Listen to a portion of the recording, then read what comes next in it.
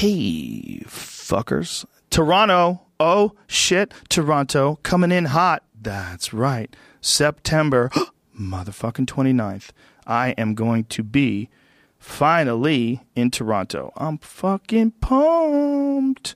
September 29th at the Ricoh Coliseum, and tickets go on sale tomorrow, June the 6th at 10 a.m. JoeRogan.com for all the details. It's a pre-sale, so it means you have to have a code. The code is Joe42. It'll be on my Twitter. It'll be on my Instagram. You'll be able to see it. But Joe42, one word, one thing, whatever. It's not really a word. Other than that, I'm at a lot of other places. If you go to JoeRogan.com, you'll see all the different places I'm on this next little mini run of my tour. And this episode is brought to you by Stamps.com. Stamps.com is the way for you to most conveniently use all the wonderful services of the U.S. Post Office. It's a sweet situation. You can just use your own computer, and you can buy and print official U.S. postage for any letter, any package, any class of mail, just using a regular computer and a regular printer. It's super easy. You don't ever have to lease one of those expensive postage meters again. And there is no long-term commitments. They send you a digital scale. It automatically calculates the exact postage. You print it, put it on the package, hand it to the mail person, or drop it in the mailbox, and you're done, kids. It's a fucking easy, convenient, reliable, and efficient way for you to use the post office. It's fucking awesome. And right now, you can enjoy Stamps.com service with a special offer that includes a 4-week trial plus postage and a digital scale. This is all you have to do. Go to Stamps.com, click on the microphone at the top of the homepage, and type in JRE. That's Stamps.com, and enter JRE. We're also brought to you by the Cash App, baby. It's the #1 ranked app in finance, and it lets you do the most with your money. It lets you do things like buy Bitcoin. You can buy and sell it. So if you're like, how do I get this Bitcoin shit in my world? This is what you do. You get the goddamn Cash App, and you can buy Bitcoin and sell it. That's the thing you want to do, like buy and sell. Like it's tanking. Bail. Buy, or if you're brave, it's tanking. Buy it up. Get in. We're all in. We're all Bitcoin in. You can also deposit your paycheck right into the app. You could order a free custom cash card, and with that, you could spend it anywhere you like. Right now, the cash card is more powerful than ever with the Cash App's latest feature, Cash Boost. And the Cash Boost program lets you get instant discounts every time you swipe your card. Like you can get $1 off every purchase you make at coffee shops across the country right now when you pay with your cash card. And it doesn't stop there. You can get 15% off Chipotle, 15% off Shake Shack, and more. And they're rolling out new boosts for the Cash Card constantly. So follow Cash App on Instagram and Twitter to find out what boosts are next. To get boosted, download the Cash App. Get your free motherfucking cash card. And select your boost. And don't forget, when you download the Cash App, enter the reward code Joe Rogan, one word. You'll receive $5, and the Cash App will send $5 to our good friend Justin Bren's Fight for the Forgotten charity. If you've never heard Justin before, he's been on the podcast several times. He is an amazing human being who also happens to be one of Bellator's top heavyweight contenders. And this guy goes to the Congo and builds wells for the pygmies. And he's just one of the most selfless, generous, and amazing guys I've ever come across in my entire life. And we're very happy to say that through the Cash App, we've raised thousands of dollars to build wells for the pygmies in the Congo. So thank you. Thank you to everybody for being a part of that. And last but not least, thank you also to Movement watches. Ooh, I wear them all the time, bitch. They're really good-looking watches, and they cost a fraction of what they look like they cost. And that's the key. They're solid construction. They're beautifully styled minimalist, and they don't cost that much. How'd they do that? I'll tell you how. They did what a lot of people are doing. They're cutting out the retail middleman, and they're selling things directly online. So because of that, they start at $95, and you're looking at a $400 to $500 watch if it was in a department store. And that's not bullshit. I wear them all the time. They figured out that selling online is the way to do it. And you can try it out today, folks. You get 15% off with free shipping and free returns by going to mvmt.com/Rogan. I wear their watches all the time. They really look nice. They're very solidly made. And again, you don't have to break the bank. $95, you get a sweet watch. It's jewelry for boys, let's be honest. MVMT watches make great gifts, whether you're celebrating a graduation or your dad. Father's Day's coming up. Know about that? MVMT is the perfect place to shop for an affordable, timeless gift. And again, it's a very high-quality watch they look good. They're fucking really nice. They did a great job. MVMT.com/Rogan. Join the movement. Woo! All right, that's it. All right, folks, my guest today is the author of 2 books, Living with a Seal, and his most recent one, Living with the Monks. And he's a guy that I had heard about because I knew that the seal that he lived with was our friend David Goggins, who's been on the podcast before, who's a fucking straight-up savage. And so Jesse, who is he's an entrepreneur, an author, a keynote speaker, but just a fucking cool guy. And a former rapper, by the way. I did not know. I really enjoyed talking to him. Super smart, super present guy, and just has had a really fucking cool life, and he's got great energy. Really enjoyed it. So please give it up for Jesse Itzler. Joe Rogan Podcast, check it out. The Joe Rogan Experience. Train by day, Joe Rogan Podcast by night, all day. So what, 100-mile man or 100-man, what is it? The 100-mile man. What is that? I ran a 100-mile race years ago, and I'd I feel like I'm the fucking man. let me grab it if it's available. That's cool that you got it, man, because that's a very popular thing now. Yeah. Did you run this before or after you did the book with David Goggins? I ran it before. Oh, okay. Yeah. I think at the time when I did it, there were like 400 Americans that had ran 100 miles or something. Oh, really? It wasn't a lot, so that's why it was available. Isn't it crazy how many people do it now?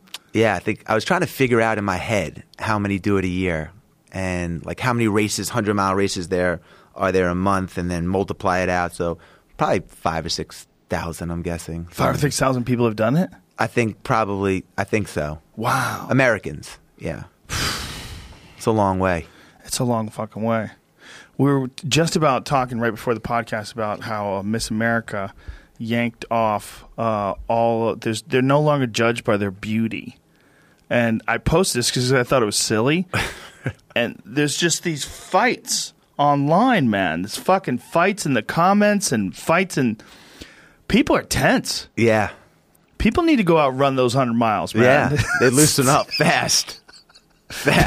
I know what the fuck is going. Miss America is scrapping the swimsuit competition. Will no longer be judged on physical appearance. It's literally a beauty contest. That is what it is. What are they replacing it with? I mean, I gotta think it's like when Playboy decided to not have people nude. Right. That like, here's the thing. But no longer judging them on their physical appearance. Well, what does that mean? Like, what does that mean? Yeah, that's a We twist. are no longer a pageant, Gretchen Carlson says. We're a competition. Okay. I give up. I don't know. I think that might have be a hurt the ratings a little bit. I think a little bit. Or not. Maybe people will get very excited about it. Maybe it'll ramp up. Yeah, it's getting a lot of talk. Yeah, maybe people will be pissed off, and so they'll tune in. It's just, I don't know. Where do you stand on it? I don't give a fuck. It's so stupid. Miss America, I mean, this is what's really fascinating to me is that I was reading the comments, a lot of feminists were angry at me that I was mocking, and I saw a few of them. I don't get it. Like, why would you even want a who I'd most like to fuck contest? Because that's what it is. I mean, that's really what it is. You're having these gals parade around their bikini. It's a beauty contest. Do we have a Mr. America contest? Like, is that just the president? Is that what the Mr. American contest is? I don't know. I don't know. I mean, I was trying to ask you as someone who's deeply connected to competition and mindsets. Yeah. I don't know. I'm not following it that closely. But I am going to miss that part of the competition, to be honest with you. Are you, though, really? Yeah. There's so many opportunities to see people naked today. Yeah, but, as a kid watching the Miss America pageant, right. I was like, there weren't a lot of options. Back then, Yeah. yeah. Kids today are broken. Sports Illustrated and That's the right. pageant. Swimsuit issue. I wonder if they're going to continue the swimsuit issue. Maybe they'll just see their faces and just have to assume they're in their swimsuit. And then, there'll be like a bubble, a thought bubble, and it'll be filled with an amazing quote that they say. That'll be the new swimsuit issue. Because we're just judging them on their minds. Right. And the content. Yes, the content. Speaking of content, Living with Monks. Yes. What is it called? Living with the Monks. Living with the Monks. This is your new book. Yes. Why'd you decide to do that? And how long did you do it for? I did it for 15 days. That's enough. That's more than enough, man. Yeah. Where'd you go? Go like this for an hour, your finger will fall off. What are you doing with your finger? Up and down, up yeah, and to the just side? a repetition. What did you have to do? I live with, there were 8 monks, 4 of which have been there for 50 years. 50 on a monastery, 500 acres, kind of in the middle of nowhere. And I went for 15 days. So I figured, I'd invested so much of my life on the physical side and ran 100 miles and just always active and this and that, and have really invested very little on my own inner work. And I just felt like, man, I just felt overwhelmed a little bit. And I said to my wife, who are the masters? And everything pointed to monks. And I said, I want to go live on a monastery. There's something romantic about that, right? It's almost like the guy who goes off into the woods to write a book, like being with a monk, and just being, in a monastery with monks. There's something very romantic about that, right? That you've shed all your worldly belongings and you no longer care about the day-to-day nonsense that everybody is fixated on. You just decide to just home. Yes. Home all day. You could do it, man. I don't want to do it, man. You I should don't want to do it. do it. I live the opposite of a monk's life. My life is filled with bullshit. I get it. Yeah. So, where'd you go? So I went to a monastery just south of Canada in the States. Ah. Yeah, but no. What state is it? It was in upstate New York. Oh, okay. Yeah, like on the Vermont border. And it was, no phone, total kind of separation from my family. I have 4 kids, my wife, and just got to get to know myself a little bit. Wow. Now, when you were up there, was there any time where you're like, what the fuck am I doing?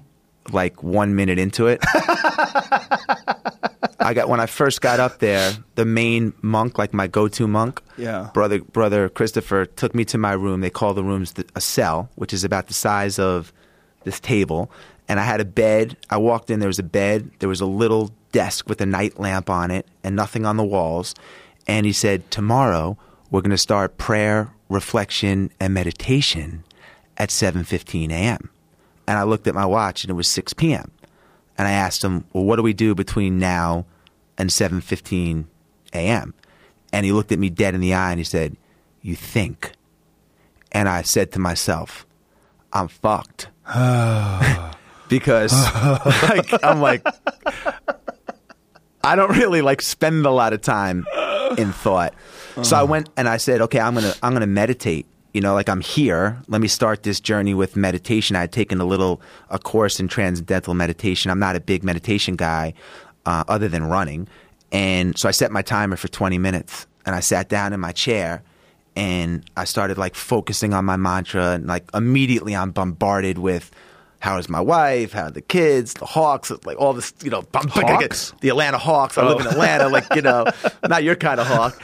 Everything's coming at me, and time is going by, and I'm just getting bombarded with thought, and I'm like, why isn't my timer buzzed? I've been here forever. So I was going to look and reset my thing, and I'm like, that would be cheating. Let me keep going, and I'm going, and all the time's going by, and finally I'm like, the fuck is going on with my timer, So I opened my eyes and I looked to reset my timer, and it's 3 minutes and 27 seconds. No. And I said to You really thought it was 20 minutes? I thought it was hours, man. I mean, I'd never really sat in a room with nothing going on and just closed my eyes alone and thought, and time just stopped.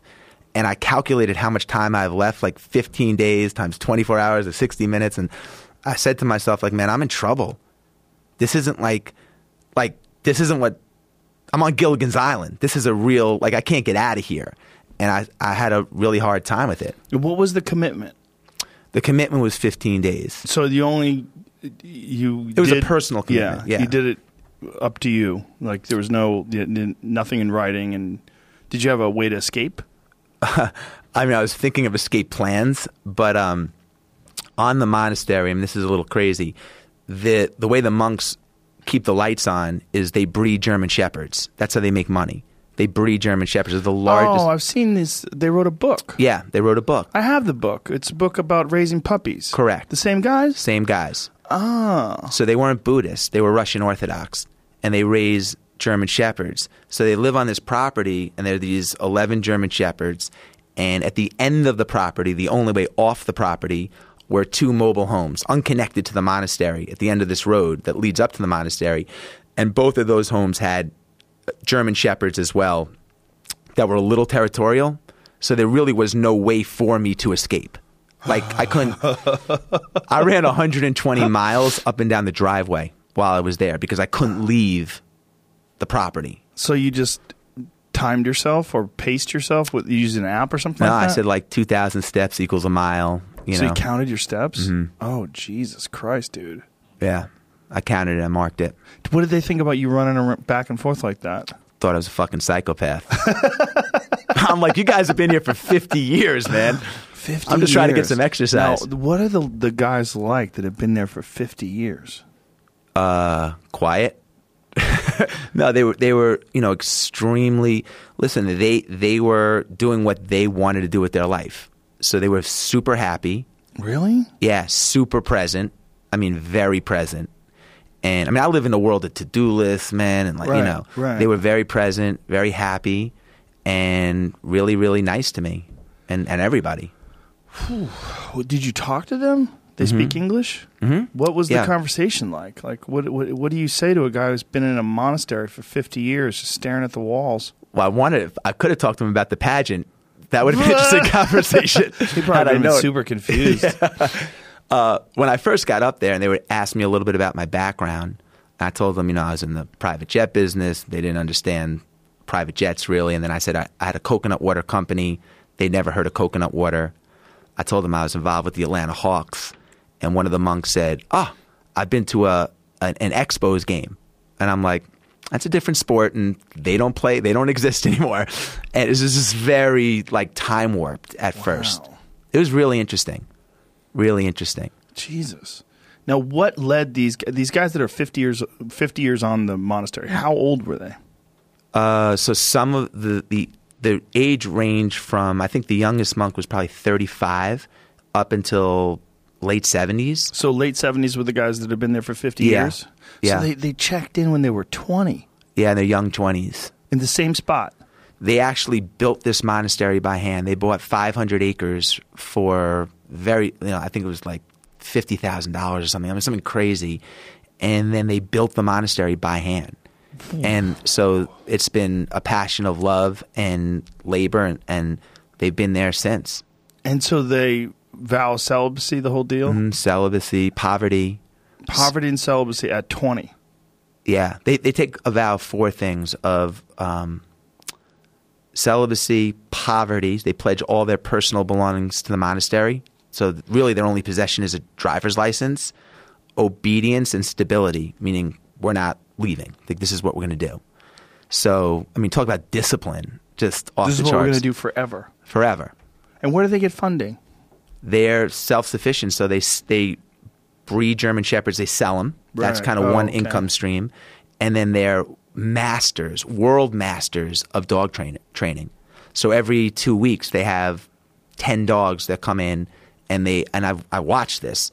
I mean, dogs come in like Spuds MacKenzie and leave like they just left etiquette school. Like it was like anytime you're in the presence of the people that are the best in the world at what they do, it's fucking fascinating. And these guys were masters. They are the masters of, I'm sure there's a lot of people that are great, but in their space of dog training and breeding. What was so special about the way they trained dogs?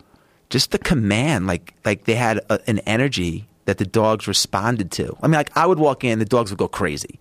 They'd sniff my nuts. They'd jump, like they go nuts. Right. These guys would walk in and like they could just sense That they were in control. that they were in control. Yeah. And like the eye contact, that they everything, the way that they talk, their tone, their hand mannerisms, they just have mastered this, and they have a deep connection with the dogs.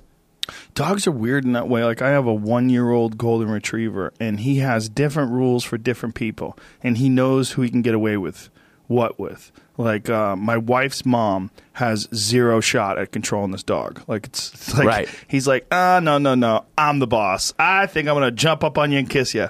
No, I'm going to just run around. I'm going to put my paws on you when you sit in the chair. Right. And, we're like, Marshall, come on, man. What the fuck? What is this? You don't do this. And it doesn't matter. When she's here, he just decides, nah, new set of rules with this lady. She Yeah. doesn't seem to know what the fuck to do with me. But when I had a trainer that I worked with him for in the beginning when I first got him, and when Ryan, the trainer, comes over, he just like sits down. He's super chill. He listens. He's like, oh, this guy knows what the fuck to do. Yeah. He knows how to control me. Right. It's very interesting. He's even different with me than he is with my friends. Like, my friends will come over. He's like, let me try you out, motherfucker. Put my paws on you. See what's up. And I wish he would be like across the board with everybody, but it's all love, so it's not bad. He's just a lovey dog. Yeah. But it's just like paws on you and shit, And I'm not really a dog person. I like dogs, but Do you have one? No? No, but we don't really connect. You don't connect with the dogs? I mean, I'm not like instant love when they see me the way that they are with other people, But the monks were were teaching me various lessons, almost like Karate Kid style, through the dogs. So like the first day I got there, every day I was assigned a different role. I would shadow one of the monks, and there were 8, and they had different responsibilities around the monastery. The first day I was in the training center with one of the monks that was training the dog, and my job was to be the distractor. So Rainbow, this dog, would walk around, and I would fucking go at him and jump and run and like try to, whatever, get him to break his goal of going. They were kind of simulating a park scene or a city scene and making this dog not get distracted. Oh. So I would go nuts with a pork chop and this and throw whatever. The dog would just go unwavering from point A to point B. And the monk said to me at the end, he's like, it's just like life, man. He's like, if you have a goal, just like Rainbow's goal is to get from A to B, you can't be distracted in your goal. And I was like, that makes sense. Some Karate Kid stuff. Yeah. And like, I was like, wax on. Yeah, like wax on. But all these different lessons started to emerge. And it was pretty interesting. Wow. So that is interesting. It's interesting too that they're doing it with German Shepherds, which are really, really smart dogs. I want what's a dumb dog? What's like a generally thought of as a dumb dog? I'm trying to think. Like what would generally be thought of as a dumb dog? There's no like prejudices for dogs, right? Is there? Is there like one breed where you're like, this dumb fucking breed? I don't think of like if you say like a dumb dog, there's dumb individual dogs, but I don't ever think of like, that there's some dogs that are like spastic, right? Like Jack Russell Terriers are kind of spastic, but that's because they were raised to kill rats, and they just like they have high kill drive and they're super hyper. But like, I can't think of a dog that's supposed to be stupid. But German Shepherds are generally supposed to be smart. This list says English Bulldogs, but I don't know if that's Really? necessarily true. I think they're just lazy, Yeah. man. My dog, Brutus, is half English Bulldog and half Shiba Inu. He just has bad joints and he's just lazy. I don't think he's stupid. He's kind of a dick. He's a dick to other dogs, but I just think that's because he's in pain a lot. These dogs were super smart. They're so smart, man. Those dogs look at you, and they're sizing you up, checking you out, seeing what the fuck you're up to, making sure you're cool. But there's like this feeling like they know they could kill you. Like they're looking at you like, I could kill you, but I'm just checking you out. I had that feeling that they could kill me too. Yeah, it's a real feeling. Yeah. Yeah, they can. And they were like, I was scared. They were sensing that. Just trying to like downplay my fear. Yeah, my friend who trains him has a dog that's like, he does police work, and it's like a serious fucking dog.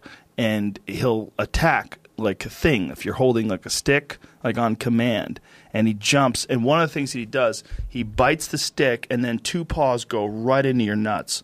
And I don't think it's on purpose, but damn, it's an effective strategy. Like it's like bite and then nut stomp all in one maneuver. Right. Yeah, but those dogs are, they're a dog that's sort of bred and designed for protection work and police work and stuff. Yeah, they are, and they train their dogs as pets, so they didn't do any kind of police work or anything like that. So the 11 German Shepherds that were on the property were super well behaved. I mean, like ridiculously well behaved. So when they train them, are they just training them to make sure that they're obedient? They just listen, watch the house, bark at strangers, that kind of shit? Yeah. Hand signals, obedient, not jumping, but really that, they know who's in control. So did these guys do that before they started running the monastery, or was it something that they decided to do while they had the monastery? No. So they fell into it. They didn't go up there. None of them had any experience in dog training. That wasn't the intent. They just said, we got to keep the lights on here. And they had a dog. They had a dog that as a pet, and fell in love with the dog. And ultimately, when the dog passed away, the dog got killed. They wanted another dog, and they went to a breeder, and they got 2 dogs.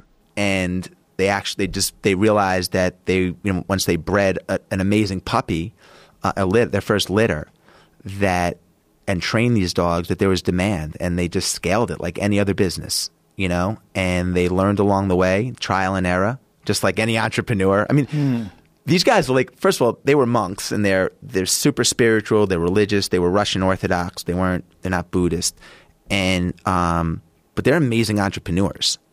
I mean, they ran this thing super efficiently. But the point would only be to make enough money to keep the lights on. Correct. So as an entrepreneur, it's almost like they're limited in their ambition. I think excess, it's not like if they have excess money and revenue, it's not going to material things, but it's for the life and the extension of the monastery. Yeah. So they would save it and put it away for taxes or what have you. Yeah, or they have, they're in the hands of God. They don't have a lot of litters, or they don't have a lot of puppies, or they have no income. Right. That's fascinating. Now, these guys, what do they do for recreation?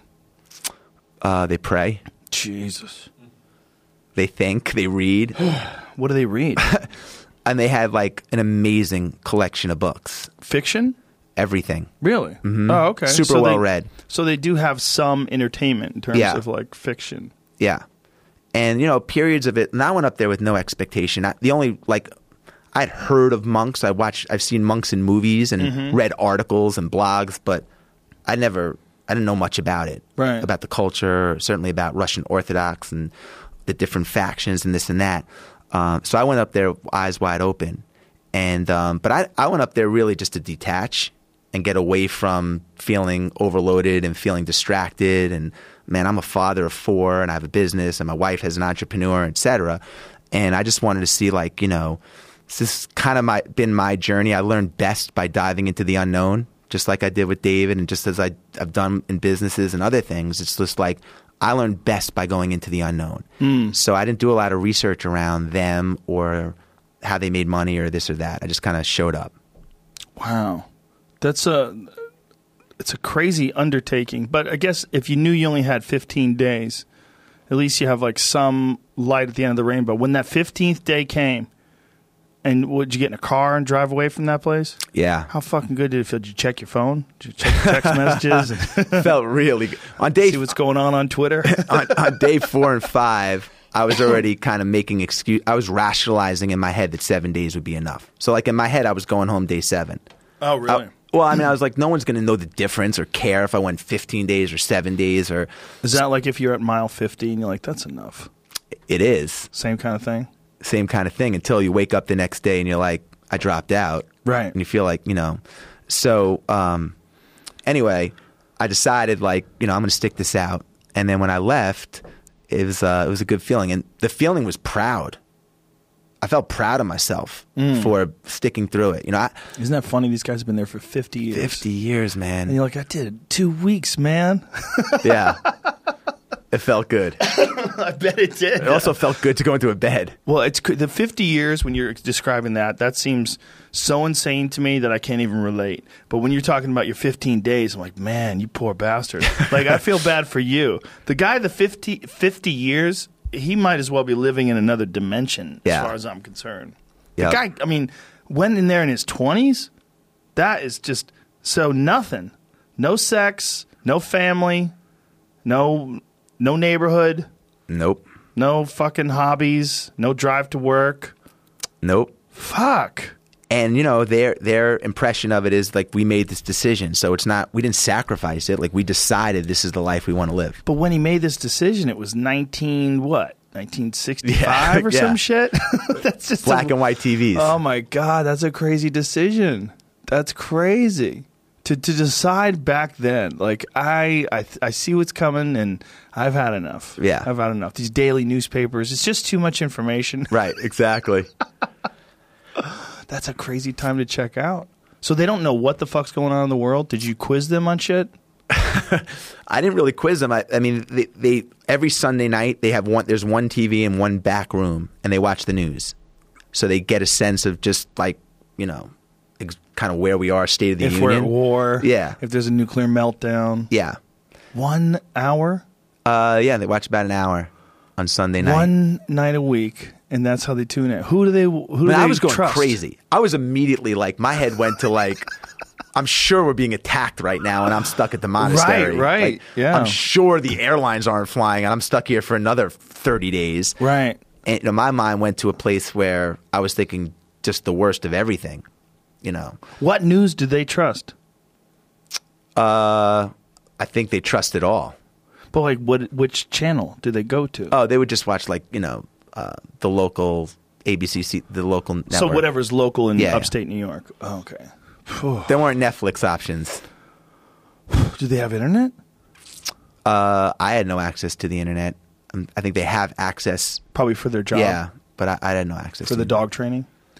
Jesus Christ.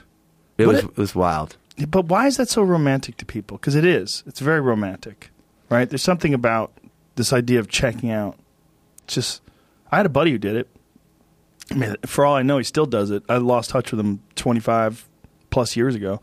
But he was a Taekwondo guy, and he started to meditate because he was always very nervous about sparring and very nervous about competition. So excuse me, he was trying to figure out what was going on. So he said, let me just take some meditation classes. He took some meditation classes and really enjoyed it, got really, really into it. And then one day decided to give up all the worldly possessions and all of the trappings of civilization and move into the monastery. And I remember we met him for lunch one day. He'd also become a vegetarian, so he only ate vegetables. And we were all just hanging around, and he seemed oddly at peace. And it was so confusing to me because at the time I was like probably 20, and I was just didn't know what the fuck is going on in the world. He was maybe 10 years older than me. And this guy had just decided, I've had enough. Which is weird to me, though. He made me nervous. Like, he made me nervous that, like, he was onto something. It made me nervous that he was wiser than me, that it highlighted how fucked up I am, and especially at 20, life is so chaotic. Right. You have no idea what the future holds for you. If it's going to be success or failure, if you're going to just slip on every fucking banana peel you run across. But he seemed to have it figured out. Sitting there eating vegetables, all calm and shit. Where is he now? I have no idea. I lost touch with him. Probably like 30 years ago. But when I was 20, those guys freaked me out too. Yeah, they must have freaked you out just when you did this book. I mean, I freaked them out. Really? I was an alien. I mean, I came in there high energy, rah rah, and like. Were you the only guys ever done that? Probably. At this particular place, I think for an extended period of time like that. Yeah. Wow. Why'd they let you do it? Well, I'd written a book prior, Living with a Seal, and they knew I was coming up there to write a book. And I guess they liked the first book. Well, I'm sure it'll be good for the dog business, too. Yeah. So they read your book. They read my book. Were you allowed to read books while you were there? I was allowed to. I brought. I'm not like a big reader, so I figured 2 books would carry me For 15 days. But I read them I read both in like the 2 first days. Yeah, like the first 2 days. Yeah. So then I was like, Did you check whatever they have? Oh, look, Mary Poppins. yeah, And read this stupid shit. yeah. I said I'm good just thinking. Wow. So was there any point at like day 13 when you're like, I actually kind of like this? Yes. I think around day 7, once I realized I got the excuses out of my head that I'm staying, I'm not leaving. I'm in this. This is what I'm doing. And I settled into it. I got tremendously energized because at the monastery, you don't make any decisions. You eat when they tell you to eat. You eat what they tell you to eat. You go to service when the church bell rings. You go. I wore one outfit. I showered once. So all the decisions were taken away from you. But when all the decisions are taken away from you, it frees up so much energy. So I was getting super clear, and I was like, I like this. This is no one can get to me. I'm not getting bombarded. No one can schedule appointments with me. This isn't so bad. Have you ever done the sensory deprivation tank? Mm-mm. There's the thing about the sensory deprivation, you know what it is, right? Mm-hmm. The thing that's most interesting about it is that in the absence of input, your brain is freer and you can make decisions better and think about things better because there's no input coming in. You don't think about it, but as we're sitting here, just touching this table is input. You and I looking at each other across the lights, all this is input. And in that tank, there's no input. And in the absence of input, it frees up more resources for your brain. So in a sense, what these monks you're saying are doing by having everything on a schedule, you don't have to think about anything, and there's nothing coming in. There's no Twitter, Facebook, all that jazz. You have more resources. Correct. And you feel better. I feel that's exactly right. And I experienced that. I think the average American makes 35,000 to 50,000 decisions a day. And there's a real thing called decision fatigue. Really? Yeah. And when you eliminate I remember when I came home, and the day I got home, my wife is like, sweetie, I'm going to take the kids to, school, and I'm going to take the blue car. I was like, cool, take the blue car. And she came back a minute later. She's like, you know what? I think I'm going to take the other car because I want to park, and the blue car's too big. And I was like, all right, cool, take the other car. And then she came back in. She goes, you know what? I'm going to take the blue car. Because I'm like, Sarah, you're using so much energy already. It's 7:45 a.m. on what car to drive. And I realized that happens all the time. It's exhausting, man. Yeah. I'm sorry, go on. No, I'm just saying when, I didn't have any of that. So it freed up all this energy. I was making massive life lists of what I want to do. I became very aware of my relationship with time. I mean, when we think of relationships, we think of our relationships with our mom or our dad or our kids or this and that. But no one thinks of a relationship with time. And I'm turning 50. The average American lives to be 78 years old. So if I'm average, I hope I'm not, but that means I got 28 years of life left. If you reverse engineer it, I just climbed Mount Washington. There were no 70-year-olds climbing Mount Washington. The actual years that you have left to be active and do the shit that we want to do, they shrink significantly as a percentage as you get older. So once you get aware of your relationship with time, everything shifts. And I had a fundamental shift when I came home as it relates to my relationship with time and who I want to spend it with and what I want to do. And I want to put more on my plate of the stuff that I love to do with the people I love to do it with. And I started getting a lot of clarity around that when I wasn't getting bombarded with everything else. I don't spend any time alone. The only time I spend alone is if I go for a run. Everything else is I'm getting influenced by everybody else and everything else. So I'm losing my main superpower, my instinct, which I survive. I got a 980 on my SAT, man. I survive on instinct and gut. And I was losing that because I was so distracted. So once I started to get that alone time, you don't have to go to a monastery to do it. You just got to, carving out a little bit of time for myself every day. I just started to think a lot clearer on how do I want to reverse engineer the rest of my life? Wow. Do you think this is something you would do on a regular basis? No, but it's something that I have, and I feel like I said, going into the unknown, it gives you an edge. You know, it gives you come out of it a little bit different than you go in. It doesn't have to be a monastery. It could be a race. It could be a business experience. It could be whatever. Right. But just doing something different. Doing it different because, you know, so yeah, I feel like I don't think I would do it again, but I don't think I have to because I already have, I can tap into that when I need it. Do you think that'll wear off though? Because a lot of times inspiration for people, it's fleeting. The takeaways won't wear off. Like I'm already back on my phone. I'm back in modern day life. I'm all fucked up again.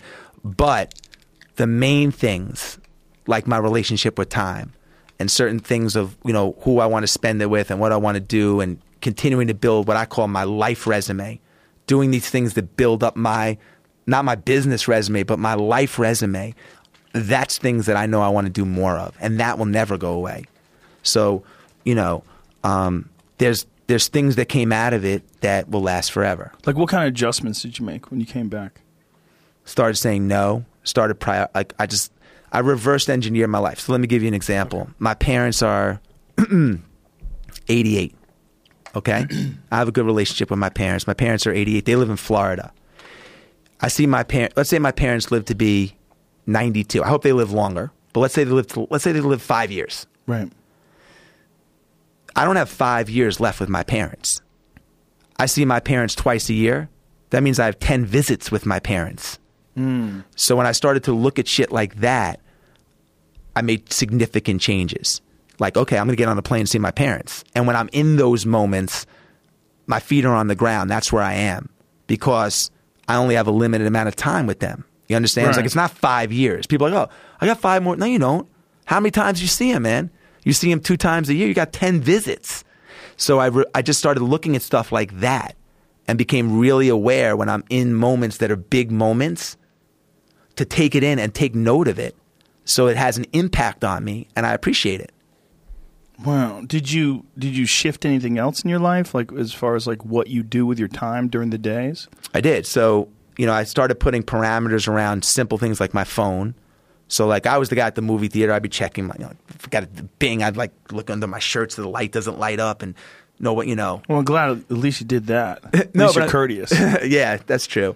But I put parameters, you know, I'm not keeping my phone in at nighttime and, you know, seeing anything come in at 5 a.m. Mm-hmm. Nothing at the dinner table with my kids. And so, like, basic, obvious things like that. But as far as my time, I made 2 really big changes. One change is, and I've kind of always been doing this, so I wouldn't necessarily say it was a change, but I take 3 hours a day for myself, religiously every day. Like I literally, this is new just since the monastery. It's kind of like it's unwavering since the monastery. It's kind of been in my life and out of my life, but I just made a pie chart of time. It's 24 hours in a day. We all have the same pie chart. Starts the same. Yeah. And I said, all right, I sleep 7 hours. I mean, sometimes I'm out of balance if I'm doing something big. But right now, 6 or 7 hours. I take 3 for myself, and it's cumulative. So, like, I'm going to go for an hour run. I'm going to sit in the sauna for 20 minutes. I'm going to do fucking nothing. But when I'm in my time, I'm not mad that I'm not with my kids or my wife or I'm not mad that I'm not at my office. Like, that's my time. And when I'm with my kids, I'm not mad that I'm not at work or whatever, because I don't want to resent my wife or my boss or anybody for taking away the shit that I love to do. Like if they said, you can't run, you can't go in the sauna, I'd be really pissed off. I'd be pissed at my wife. I'd be pissed at everybody. Right. So I take 3 hours for myself. The average American works 40 hours a week. That's 8 hours a day. You still have 6 hours left in the day. Now, of course, you have to eat, you have to commute, you got family and this and that. But my point is, even take 24 hours is a long day. I learned that running. You can get a lot of shit done if you keep moving for 24 hours. Even if you take 3 hours for yourself, if you get rid of the stuff that doesn't move the needle in the buckets that are most important to you, you can get a lot done. So I take 3 hours for myself, and that's been and I'm not mad about it. I'm not like guilty about it at all. I feel like I'm way out of balance. And then the second thing actually didn't come from the monastery, but it was like kind of an offshoot of the monastery. I was mentioning to you that I climbed Mount Washington. Mount Washington's in the winter is one of the 10 most dangerous mountains I think to climb, certainly in the States. It has the highest death rate because the winds go up to about anywhere from, on any given day, 50 to 100 miles an hour, minus 35 degrees, no visibility. It's just 100 miles an hour. Yeah. What the fuck is that like? I didn't experience 100, but I experienced super high winds. Like, what did you experience? 50? I think even more, 50, 60, yeah. What is that like? Well, I went twice. The first time I went to do it, I didn't make it to the summit because it was too dangerous. I actually timed out. Like, I didn't have enough time to get back to make it. In altitude? No, just in the amount of darkness? Or? Yeah, darkness. It would just gotten too tough to get back down. Right. I was with 5 friends, no tour guide. Did everything wrong. Right. And I actually came home after that attempt, which was a year ago, and I was talking to my wife about it, and I posted it on Facebook, so everybody was blasted. Did you make it? Mount Washington is only about 4 or 5 miles to the top, 4.6 miles. It's just the elements and the weather that make it so hard. And I said to my wife, I failed. I didn't make it. I feel like an ass. I'm so disappointed. I want to go back. And she said, well, get a tour guide, break in your boots, properly train for this, and go back next winter and check it off your list. And I was like, next winter? I'm going back on Saturday. Next winter? Like, who knows if I'm going to be healthy enough next winter? Right. So I went back next winter, that Saturday with the same guys, and we did it. And then recently this year I took my son, who's 8, not to the top, but we're going to go camp out. I want you to experience this. Got him a minus 40 sleeping bag and all this stuff, and we went out there with my friend who's a police officer in Suffolk County. He brought his daughter. And we're sitting out there, sleeping outside, and fucking freezing. Fucking freezing. And I'm all bundled up. And I turned to him, and I'm like, Kevin, how often do you do shit like this? He's a police officer. He's the happiest guy. He's rock star shape. And he goes, I call it the Kevin rule. He goes, every year, I go on one trip a year with my college roommates. I've been doing it since I'm 21. And then once every 2 months, I take a weekend and I do something. I go camping, I'll run a marathon, I'll go hiking, I'll go to whatever with my family or friends. And I said to myself, if I can't, going back to your question about time, if I can't take a weekend every 8 weeks, once every 2 months, if I can't carve out a day or two to take some kind of adventure to put on my life resume or to collect a moment for me, then my life is out of balance. And I call it the Kevin rule. And I said, if I live 30 more years, if I live to 80, and I do that, for 30 years, that's 150 or 100, basically 150 more fucking amazing memories that I'm going to create. And that became another one of these time-related, monastery-related urgency rules. So it just became a real big clarity around, like, man, I want to live with urgency. And I want to do as much shit as I can and put as much on my plate of the stuff I love to do with the people I love in my life and have it on my resume. And that's how I want to live my life forward. That's very inspiring. So when you decided to cut out or carve out 3 hours a day for yourself, what was the first shit that you eliminated? Literally just saying no to the requests for my time. Like what kind of shit? Hey, yeah, Jess, do you think you can meet me for lunch? I want to talk to you about a business idea that I have in the beverage space. I know that you had your coconut water. I want to talk to you about that. No. I'm going for a run. Yeah. Oh, no, I don't want any money. I just want to talk to you for 15 minutes. A friend of mine. No. You think on Friday night you can come down for 15 and see this? No. Because it's cumulative. Right. It's not one. Listen, It's not one person ever. No. It's going to be one person every day or so with some new request. So that was the first shift. And the second thing is and I put myself first. And a lot of times I don't, but in certain times I do. And I realized that this is kind of might be a little bit more specific, but I realized I love football. I watch a lot of football, man.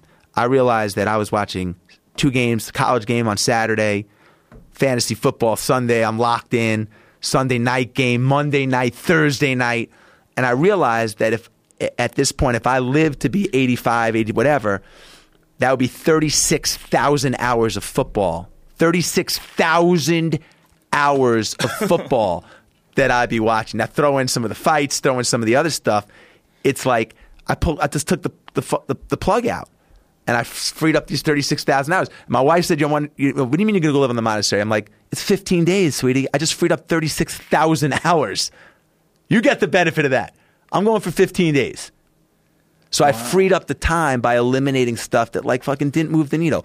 So you stopped watching football? Totally. I still watch it, but I became very aware of it. And I still watch it, but I check in. I'm not sitting around on Sunday. Nothing wrong with it. It's just it wasn't moving the needle in my family, my finances, or my wellness. But what about recreation time? Like, does recreation time, is that valuable? Like enjoying things, like sitting back and watching a good movie, enjoying it? Absolutely. And I do. I do. But I'm not, I'm asking for myself as much as I'm asking for you. Yeah. I mean, I think, look, you got to be happy and do the things you like to do. But, again, for me, I look at it very simply. I got 3 or 4 buckets. I got my family, my wellness, my finances, and causes that are important to me. And, if it's not moving the needle in those 4 buckets, it's really just a distraction, honestly. And now, that doesn't mean I'm not going to go to a movie. That's family. It's part of my wellness. Relaxing is part of my wellness. You want to go, but, those are kind of, everything else kind of gets a no. Like going to lunch to look at someone else's idea in a category I don't really know much about because they want to maybe get to me or they want my wife or no. Just no. No. Should make a T-shirt. I've said, yeah, listen. I get it. When I was starting out as an entrepreneur, when I was 20 years old, and I was cleaning kiddie pools and in the music business, I was doing all this stuff. I'd laugh at a lot of jokes that weren't funny. I know what you mean. You know what I mean? Yeah. To get deals, to get stuff, I'd laugh, and I'm sick of laughing at jokes that aren't funny. That's actually very funny. Like you saying that is very funny. It's a smart thing to do. But in the beginning, it's very hard, right? Because you're trying to get momentum. You're trying to establish relationships. You want people to like you. You don't want to dead face a stupid joke. Exactly. And then have people go, fuck that Jesse guy. That guy's a dick. I'm not doing anything with him. Yeah. So you laugh. Yeah. So do you organize your time like very specifically now? And did you do that in the past? I do now. I didn't in the past because, in the past I'm not do anything. I say yes to action things without really thinking them through very often. Right. Now what I do is I have a 3-year-old system. I have 2 notebooks. I'm kind of old school. I don't really operate well keeping stuff in phones. I just take everything that comes into my head and I dump it out of my head to free up space in my head. So I have one journal that has everything I need to do. And I just do that to get it out of my head. So I don't have to remember that I have to get my son's friend's 8-year-old birthday present for Saturday. I just write it down. Doesn't mean it goes away, but it's out of my head. Right. And then I have my daily, from that list, I pick the most important things that have to get done. And then the night before, I write them down or the beginning of the week. I just knock them out, man. And how long ago was it that you went to this monastery and did this 15 days? A year ago. 1 year ago. And has this enthusiasm or this feeling waned at all? No. Wow. That's really interesting. Do you conveyed that in the book? I do. I mean, I feel like I've been living my life like this even before the monastery. It just reinforced a lot of things. I think combined with the fact that for some reason, I'm turning 50. It's fucking with me in a way that I didn't think it would. And I don't know how old are you? 50. Yeah. So I don't know if it's had the same impact on you, but there's not a day that goes by where I don't say to myself, man, in 30 years, you're turning 80. Like you want to live with urgency. Yeah. And all those. My enemy is the clock. I feel like my enemy is the clock, and there's a lot of stuff I want to do in my life, and my enemy is the clock. Do you feel like you live in the moment enough? Absolutely. You do? I do. Because that would be the worry, right? Like if you're constantly worrying about, damn, 20 years I'm going to be 70, 30 years I'm going to be 80. If you keep doing that, like there are people that look ahead too much and don't just. I've talked to people that are 20. Like, fuck, I can't believe I'm 20. I'm like, listen, motherfucker, you just turned 20, dude. Relax. You know, like, just 20. Right. You're a baby. Nah, man, I'm gonna be fucking 30 in 10 years. Like, you shut the fuck up. You're 20 now. I use it as a motivator, and I remember when I was starting out. I was 21 years old. This is a crazy story. I just got dropped from a record label. I was signed to a record label called Delicious Vinyl. What did you do? I had a rap record on Delicious. You were a rapper? I was a rapper. Signed to Delicious with Tone Loc and Young MC. Oh, get the fuck out of here. So my album doesn't get picked. I don't get picked up for a second album, and I moved to New York City. I have 2 things on my resume: kiddie pool attendant, because I was a kiddie pool attendant, and rapper. So I'm staying on my friend's couch, living on his couch with his roommate, and he tells me on Monday I got to get out of the apartment. So instead of going to look for a new apartment over the weekend, I go to my friend's bachelor party on the Jersey Shore. I'm at the bachelor party. I'm getting a drink at the bar, and I see this girl. I start chatting with her. She asked me where I live. I told her, actually, as of Monday, I have nowhere to go. She takes out a napkin. She writes her address on the napkin. I'm 21 years old.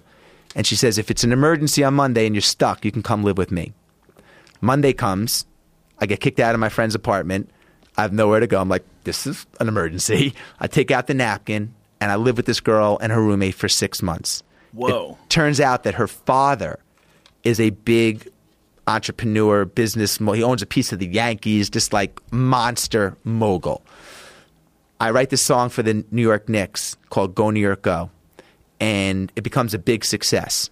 You remember that song? No. Okay. That's okay. That's okay. I'm not a sports fan. That's fine. It becomes a big hit. And I just realized that there's an opportunity to write theme songs for all these professional sports teams, but I don't have a penny to go in the studio to do the demos to shop them to the teams. So I need money. So I go to this music guy, and he says, I'll give you $10,000 to go and do these songs for 10% of everything you make for the rest of your life. He wants to buy me like a stock. For the rest of your life? I'm 21. He's for like, the rest of your life, everything you do. I will invest in you. You own an airplane business. He owns 10%. Yes. Forever. Yes. You have to kill him then. Yes. Yeah, you have to kill that guy. But I need the 10 grand. So I say, I'll take it. So before I take it, I go to this girl's father for advice, this business mogul that I'm living with. And I sit down, I go to this guy's apartment. Again, I'm 21. He's got, in his apartment, he's got a swimming pool, artwork, like fancy swimming pool. He's macked out, man. It's like I've never seen anything like this. Who does a swimming in Manhattan? In Manhattan. I'm just setting the stage of this conversation. And I go in and I tell him the story about the 10%. The 10 grand. And he says to me, I would trade, this is exactly what he said to me, I will trade everything that I have for you to get out of my daughter's life. Yeah, exactly. I'll trade everything I have for the one thing that you have. And I'm like, man, I'm fucking broke. What are you talking? Me? I go, what's that?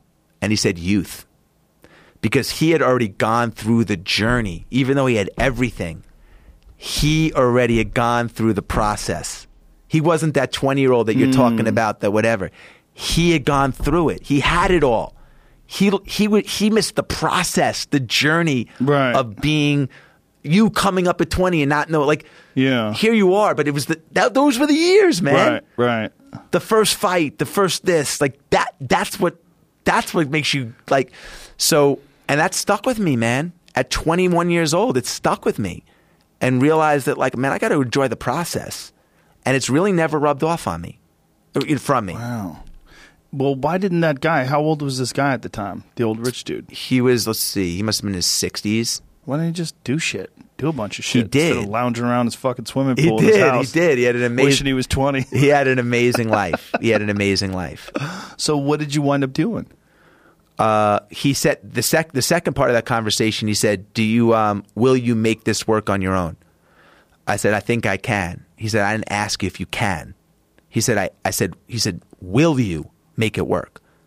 I said, I will. He said, then go tell the guy to fuck off and make it. And he goes, then go make it work. And I did. So how'd you get it funded then? I somehow I went to the Dallas Mavericks after the Knicks and told them that I convinced them to give me a $2,500. The Knicks paid me. This is just a crazy part of my life, but they gave me $2,500 to do the demo, and then they bought the song for like $20,000, and that funded the rest of the business that I ultimately sold to a public company. Wow, that's crazy. And you almost gave away 10% of your whole life. That guy who wanted 10% is a piece of shit. What a motherfucker. Like, that's a sneak. Like, oh, no, it's just business. Just business. And I had no one to go to. But I know he's taking advantage of a 21-year-old kid who's just got some dreams and needs some cash, and 10 grand to him is probably nothing. I called my father. My father owned the plumbing supply house in Mineola, Long Island, and during this time in my thing. And my father said, you know, I mean, I love him to death, but he's like, you know, do what you think is best. He just didn't, you know, I didn't know what to turn to. I had no one to turn to. Yeah, don't give up 10% of your life ever. Right. That's just crazy that someone would ask for that.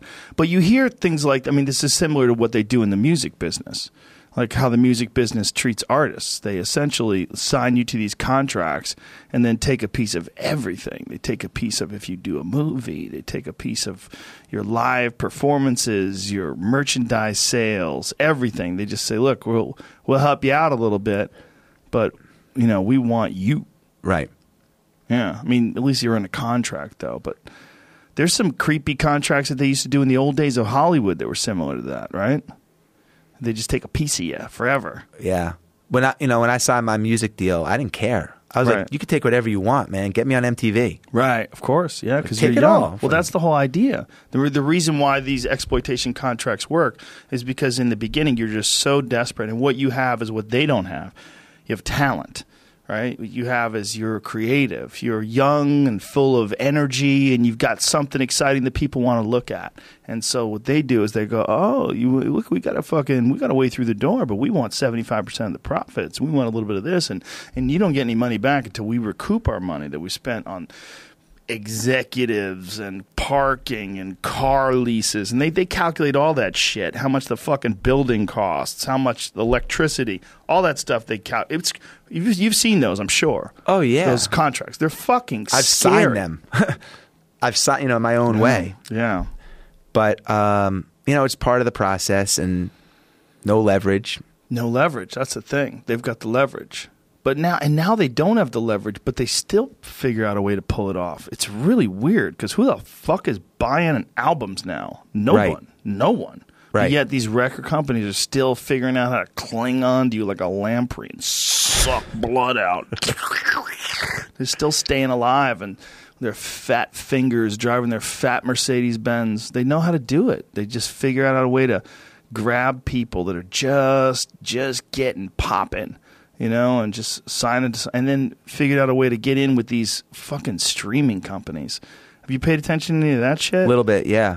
Oof. That's the darkest. It's even darker than the music distribution. Yeah. Because the artists get, like, no money. 0.00001. Yeah. Steven Tyler was talking about it with me. It's just, he was explaining it, and it's the company's actually, or the organization's actually called MMA. What did it stand for?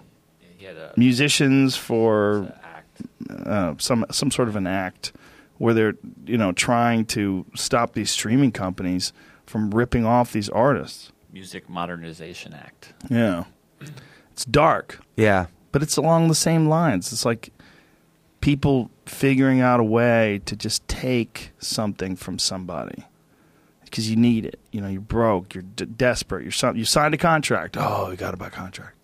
And as soon as and then music that was invented, like how they put Led Zeppelin on a streaming service. There was no streaming when this should be a whole new contract, right? I don't know. It's true with audiobooks too. Even books now and all these old publications, they never envisioned that there would be, e-books and audiobooks and all these different distribution areas. I would imagine that audiobooks probably mirror the sales of regular books now. I know at least in my circle, I know so many people who just use audiobooks and they hardly ever read. And what they've essentially done is taken that commuter time that was just dead air and filled it up with books. I can't when I did the Seal book, I couldn't believe how many people hit me about the audio because I did my own audio book and I just couldn't. I didn't even. What year was that? It came out 2 years ago, and it just never dawned on me that people even listen to audiobooks. Right. You know, when it made me angry that I did the read so quickly. I was like, I should have invested a little bit more time and like gotten a coach or something. Right. You know, I just like read it. What percentage of your books were audio versus paper? It's a good question. I'm gonna guess about 30%. 30% audio. Maybe 30-40%. So it's closing in on It is. 50-50. Yeah. Because people can now speed it up a little bit so they can get through it quicker. Yeah, they can it's do so it when weird. when People do that with podcasts. Right. So the listeners are right now. They're listening to us right now like we're on speed. Yeah. Yeah. Now, when you're done with this book and, you get back from this monk thing and you realize that this has made like some sort of a fundamental shift in the way you live your life, and you put this book out, is there a real sense that people who read this book are going to get that from you? And, are you aware that you're probably going to change the way a lot of people live their lives?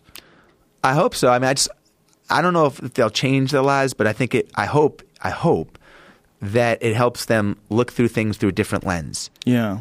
And, make their own decisions. And one of the takeaways from the book isn't so much specific around the monastery.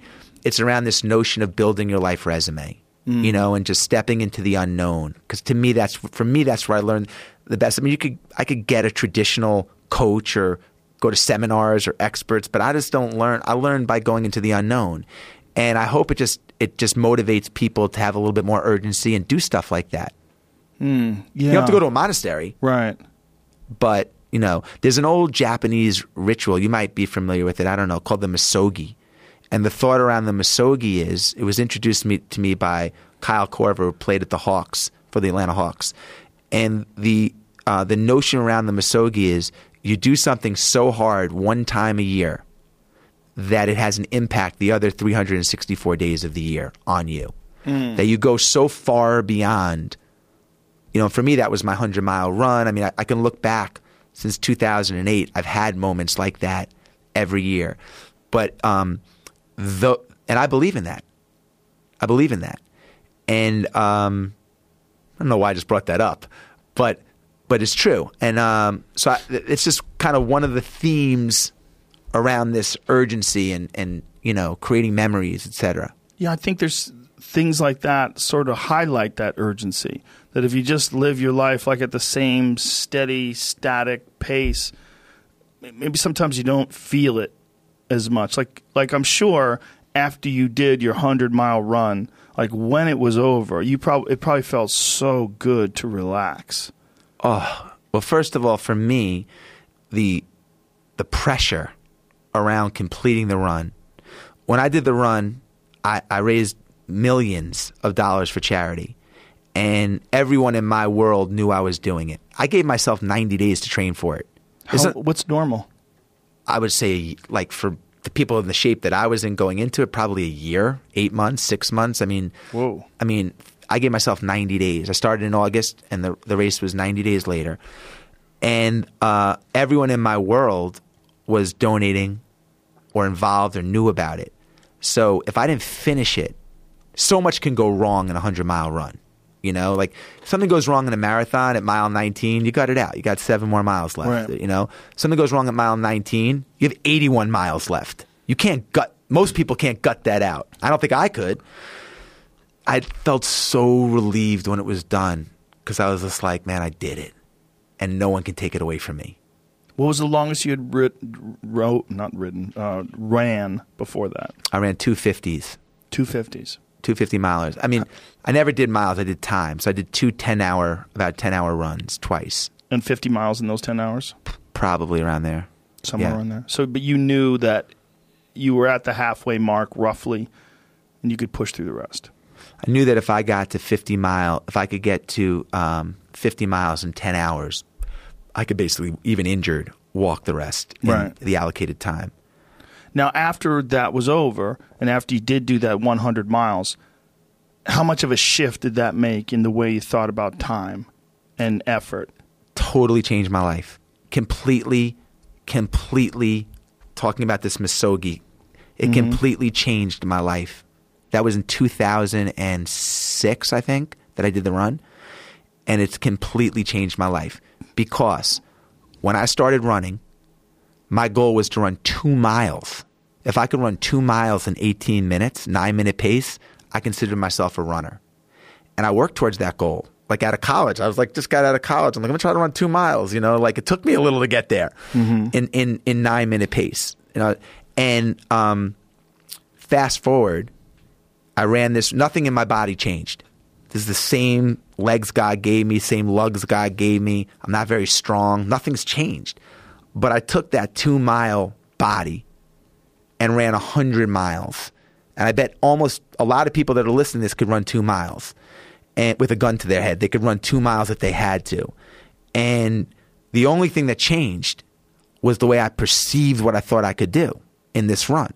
And I realized after the race that, holy shit, I did 50x what my initial goal was. Like I was under-indexing 50x in this category of my life. What are the areas of my life, Jesse? What other areas of your life, man, are you under-indexing in? Like, okay, if your sales quota at Marquis Jet, my company, was 20 jet cards, is that because I knew I could get it and it was comfortable? Or should I be like, man, put me on the board for 40 fellas this month. Let me see what the fuck I can do. Right. I was living in this like comfort. I was going through life like this. Routine. And routines are great, but routines can also be a rut. You can't get better in a routine. And if you get when you're in a routine, time goes fast. When you're out of your routine, time goes slow.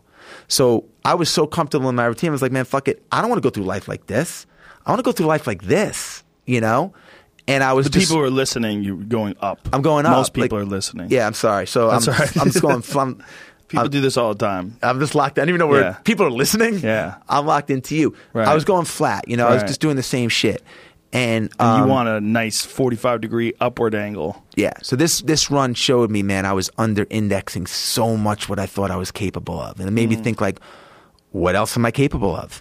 What about recovery? Like, what was it like when you were done? Well, at mile 94, I realized I had 6 toenails in my shoe. So that was an uncomfortable feeling. And when So I you felt them rattling around, and when I took my shoes off, my feet were so fucked up. Is it because your feet swell while you're running? And if you have like a size 10, you're supposed to swap out to a size 11 later? Is that how it works? I swapped. I wanted to size up, but I had blisters. I had bad blisters. My blisters were really bad. And were they bad before you ran, or did you get them? I got them as I was going, and they looked like it literally looked like I'd swallowed red grapes, and they went to the bottom of each of my toe. I mean, it was just so. I was in a wheelchair for 4 days after the race. 4 days, just because of the bottom, the blisters, and you know. But so for me, just like a regular guy, it was a very powerful moment for me, you know. And it was worth it. It was all well worth it. Once I was done and I realized like I'm okay. I'm not in shock. I'm not dehydrated. I'm just in super pain. That was a great moment. And I have a regret from that race. Like one of the biggest regrets in my life. Like I don't like the way I finished the race. I ran 99 miles. The last mile took me 48 minutes and literally had to like grab my brother's shoulders and like if I could do it all over, I wanted to really finish that like a champion, you know? And I was just very disappointed. I'm very happy about it. But I also, one of my biggest regrets from the race is just that, you know, I got to that moment and I just didn't finish it the way I wanted to finish it. What was wrong? Oh, man, my fucking joints. Like my hips and my knees were just like swollen, just so much pain. It was just so, at 75, I just kind of like was running and then all of a sudden I was on the ground because like I just buckled because it was my joints, not my muscles. Just like my, you know, like I said, if you roll your thumb around for 24 hours, your thumb's going to fall off. Right. You know, it's just that motion and pounding and I didn't know what I was wearing cotton. I was like, I did everything wrong, you know, but I did it. And when you did get done with that in the wheelchair for 4 days, how long did it take before your body felt normal, like your joints normalized, and your hips and your knees? And Took about a little over 2 weeks. wow. Yeah. So you're just hobbling around for 2 weeks thinking about it. I'm still impacted by it. Really? Mm-hmm. How so? I had like a huge cyst, like from all the stress on my foot. That I've had. You're making a ham-sized. When you say huge, like fucking, you're holding your hands. Yeah, like you have a skull on your desk. Like how big was it? Like big enough I couldn't wear shoes. What? I had to wear sneakers that it was. I'll show you a picture. Did you get it removed? I got it drained twice, and then I went to like a almost fruitarian diet and went away. Fruitarian, just all fruit. Why did that do it? I don't know. Yeah. Did you try fruits with vegetables or fruits with anything else? So I for 27 years I've only had fruit till 12 o'clock noon. That's all I eat in the morning. But I extended that out further, and it went away on its own. From fruit? I don't know if that's the reason. Right. Maybe it just went away. Right. But I made some significant changes in my diet. Yeah. So, but what led you to be the fruitarian idea? I read a book called Fit for Life when I was 20, right before my first marathon. I was 21 or 22 years old, like looking for an edge. Mm-hmm. And in the book, it challenges the reader to try to eat. One of the principles of the book is to only eat fruit until noon. We can talk about it, but it challenges the reader to try it for 10 days, and then day 11, go back to your regular breakfast and see how you feel. So I did. Like, I can invest 10 days to try this. And on day 11, I went back to oatmeal and toast or whatever. And I was like, oh, my God, man, I felt so sluggish. Right. And, like, bloated. Mm-hmm. And I was like, I never went back. And that's unwavering. I'm unwavering on that. I've run marathon. It never changes. Fruit till noon. And so that's why. Now, what do these people eat in the monastery? So they have a very light breakfast. So that suited me well. They have fruit in the morning. And then their lunch, they call it dinner. That's their big meal. So the afternoon meal is like dinner. And then at night, it was super light, like soup and salad or whatever. So it's really like almost one meal a day. Are they vegetarian? Some were, but others weren't. That's interesting. Not all of them were, which was interesting. Did you expect them to be? I did. I lost a lot of weight there. I lost like 17 pounds, 15, really? 17 pounds. In 2 weeks? Yeah. Why so? What do you think? It's lack of sugar? No carbs, lack of sugar, one so meal a day. They don't eat any bread? Or They did, I didn't. Mm-hmm. I wanted to put a little asterisk next to my thing. I went in there saying to myself, I wanted to come back clean. Mm-hmm. So I really tried not to have any grains. And I did have some grains, but not a lot. And I walked a lot. I walked 120 miles over the time I was there, up and down their driveway. And so I lost a lot of weight. I gained it all back, but at the time, yeah. Now, these people that live this life, do they have something they're working towards? Do they have an idea that they're working towards? I mean, when you press them on it and ask them, like, why are you here? Do you ever plan on leaving? Do you ever see yourself going somewhere else? That's a really good question. I asked them all those questions. So, no, they felt like that was their calling. Their calling. They were doing what they were supposed to be doing. And that they were committed to that lifestyle. So, no, they weren't. There was no thought of going back. There have been monks that have left the monastery. Just wasn't the right lifestyle for them. Mm-hmm. But the monks that were there when I was there, 50 years, they were committed and they're not going anywhere. When they say that's what's confusing to me. Like, I understand that they're enjoying it, and I understand that they like that life, but that it's a calling, like the calling to do nothing, or just think. Maybe it's just sacrifice, serve God, live a life of purity. This is not right. I understand. I couldn't do it, but I think that's kind of the mindset around it, and step away from the regular life that they were living. What's interesting is that they weren't born into the monastery. Right. A lot of these guys made this decision in their 20s, 30s, So what were their jobs before they did it? All over the board. Literally. One guy, I mean, one of the monks was a lifeguard as a teenager. Wow. I mean, just all over the board. So, but regular jobs, just always felt connected to God and connected to this higher living a life, just, you know, under these terms. Well, what's fascinating to me is that you're saying that they're so happy. Because if you get I mean, how many people were in this monastery? 8. And they're all male? Yes. 8 men. If you get 8 random men in their, you know, what's the youngest age of the guys over there? 35. 35 up to 70-ish. You get 8 random 35 to 70s and ask how many of them are happy, actually truly happy. Maybe 2, right? How many people do you think are happy? Well, they just did a study. There's a famous Harris study on happiness in this country. I think 67% of people are unhappy. That is fucked. Here I did this, Joe. This is a good test. Maybe you'll want to do this. I did this when I was speaking at an event for 500 Wall Street people recently, and it was fascinating. I'll take you through it. You can tell me if you're comfortable with it. But if you take all the areas of your life and put them in a blender, okay? So take where you live, your relationships, your finances, your health, everything. Put it in one fucking big blender and blend it up. And on a scale of 1 to 10, with a 10 being the Dalai Lama of happiness and a 1 being a guy that's at a 0 being someone that's at rock bottom, what's your happiness number? Me? Yeah. I'm pretty fucking happy.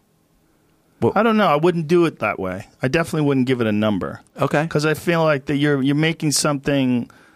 You're turning like a constant state of thinking and expression and consideration. You're turning it into a number, and I don't like that idea. I don't like that idea because I think it's a management issue. I think a lot of what happiness is a management issue, and decisions that you're making right now, like you could be in a shit state of mind right now, but you could make some decisions to adjust that, and over the next couple hours, you'll get to a much better place. And these constant management decisions, they waver in and out of your life on a daily basis. Like this idea that you could have a good mindset and then all of a sudden you'll be happy. That's horseshit. Like it's like the tide. It comes in and it comes out. And there's going to be days where you're just not feeling so good physically, and that's going to affect the way your happiness level is. It's never static. It's never exactly the same. True. But if you looked at it overall at 30,000 feet and you had to give yourself a grade. Happy as fuck is what I would say. Okay. I'm pretty happy. Okay. So I'll take that. Most people in that room raised I said, if anyone is 7 and, for anyone that listening that wants to do it, raise your hand if you're, 7 or below. I don't want to put anyone on the spot. And majority of the room stood up. Right. Being a 7 and thinking, like 7's a pretty happy number. Mm-hmm. But a 7, if my son comes home with a 70 on a test, it's a C minus. Right. And all I'm saying is, what's interesting about the test, though, if you do actually go through the process, for those that like go through and get a number in their head or whatever, or do want to give themselves a grade, right? Your brain automatically goes to a 10 and then subtracts the 2 or 3 things pop in that bring your happiness down. It's a great way to identify what's making you unhappy. And that, you know what I mean? Right. Like you started at 10, you're like, oh, fuck, my relationship or this or that.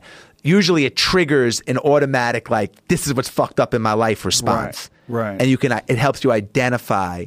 But it's interesting. We have benchmarks in so many things in our life. You have an IQ test. You have tax brackets to measure your wealth or financial statements. You have IQ tests, like I said. You can get on a scale to measure your weight.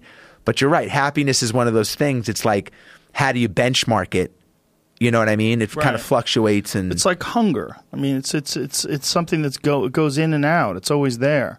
But happy as fuck is a good answer. Yeah, but this is something I've cultivated for a long time and avoided things that make me unhappy and figured out what those things are and been very rigid about eliminating them from my life. And one of the big ones is eliminating interactions with people that are negative. That is gigantic. And because I've realized that I'm not really as independent as I used to like to think I was. I used to like to think that my thought process was independent and that I don't give a fuck what anybody thinks. That's nonsense. People say that because they absolutely care what people think and it bothers them. So they say, I don't give a fuck. But that I don't give a fuck stuff is almost entirely nonsense. You do care.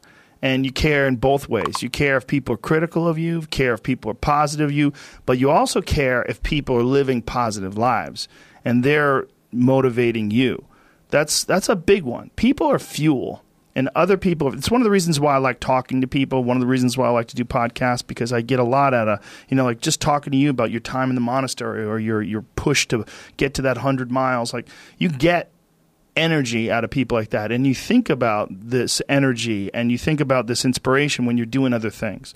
And it also sets in your mind that when you meet these exceptional people that move you, like, what are the characters, what are the qualities that they have, what are the characteristics that they possess, and those things become significant and important to you. Whereas if you live around a bunch of people that are complaining and bitching about everything, and they see the negative in everything, and they're always whining, those people are the opposite of that. They're the opposite of inspiration, and they're mud. You're just like, "Whoa." It's like you're up to your ankles in mud. You try to trudge through life. It's difficult. You're not light. It's not pushing you. There's not a wind at your back. The wind's in your face, and it's rough, and over time, I've learned that these people, you're not going to fix them. I used to want to fix them when I was young. I used to want to go, "Hey man, I see what you're doing. Like, dude, don't do that anymore. Listen, just do this and stop doing that and start doing this. And if you just work towards this, you could be successful." And then a week later, the guy's doing the same shit. You're like, okay, right. I'm wasting a significant amount of my energy on someone who doesn't want to waste any of their energy on themselves. And so managing the community and the tribe that you're in, making sure that you're a good member of that tribe, that you're doing your part, and there's a lot of cynicism in these days about inspiration and about motivation, because there's a lot of fake shit. You can go on Instagram and you see a million of these inspirational quote pages, and they're run by people that are probably depressed. You see a lot of people that are, talking about how to get ahead in life, but they're not really doing anything themselves. So there's a lot of cynicism involved in that. But there's also sincerity in it, and you can get, if you just look at it with a pure heart and a pure mind, you can get a lot of energy out of that. And when you're around happy, inspirational people that are successful, it makes you feel better and you get inspired. And if you act on that inspiration, your life will be more fulfilled. And it's not just inspirational in terms of financial success, but in terms of doing difficult things, whether it's running 100 miles. It doesn't pay you a goddamn thing other than the wealth of the knowledge that you can push yourself to such an extreme. Or anything else, whether it's someone who becomes really good at playing chess or someone who's really good at martial arts or whatever it is.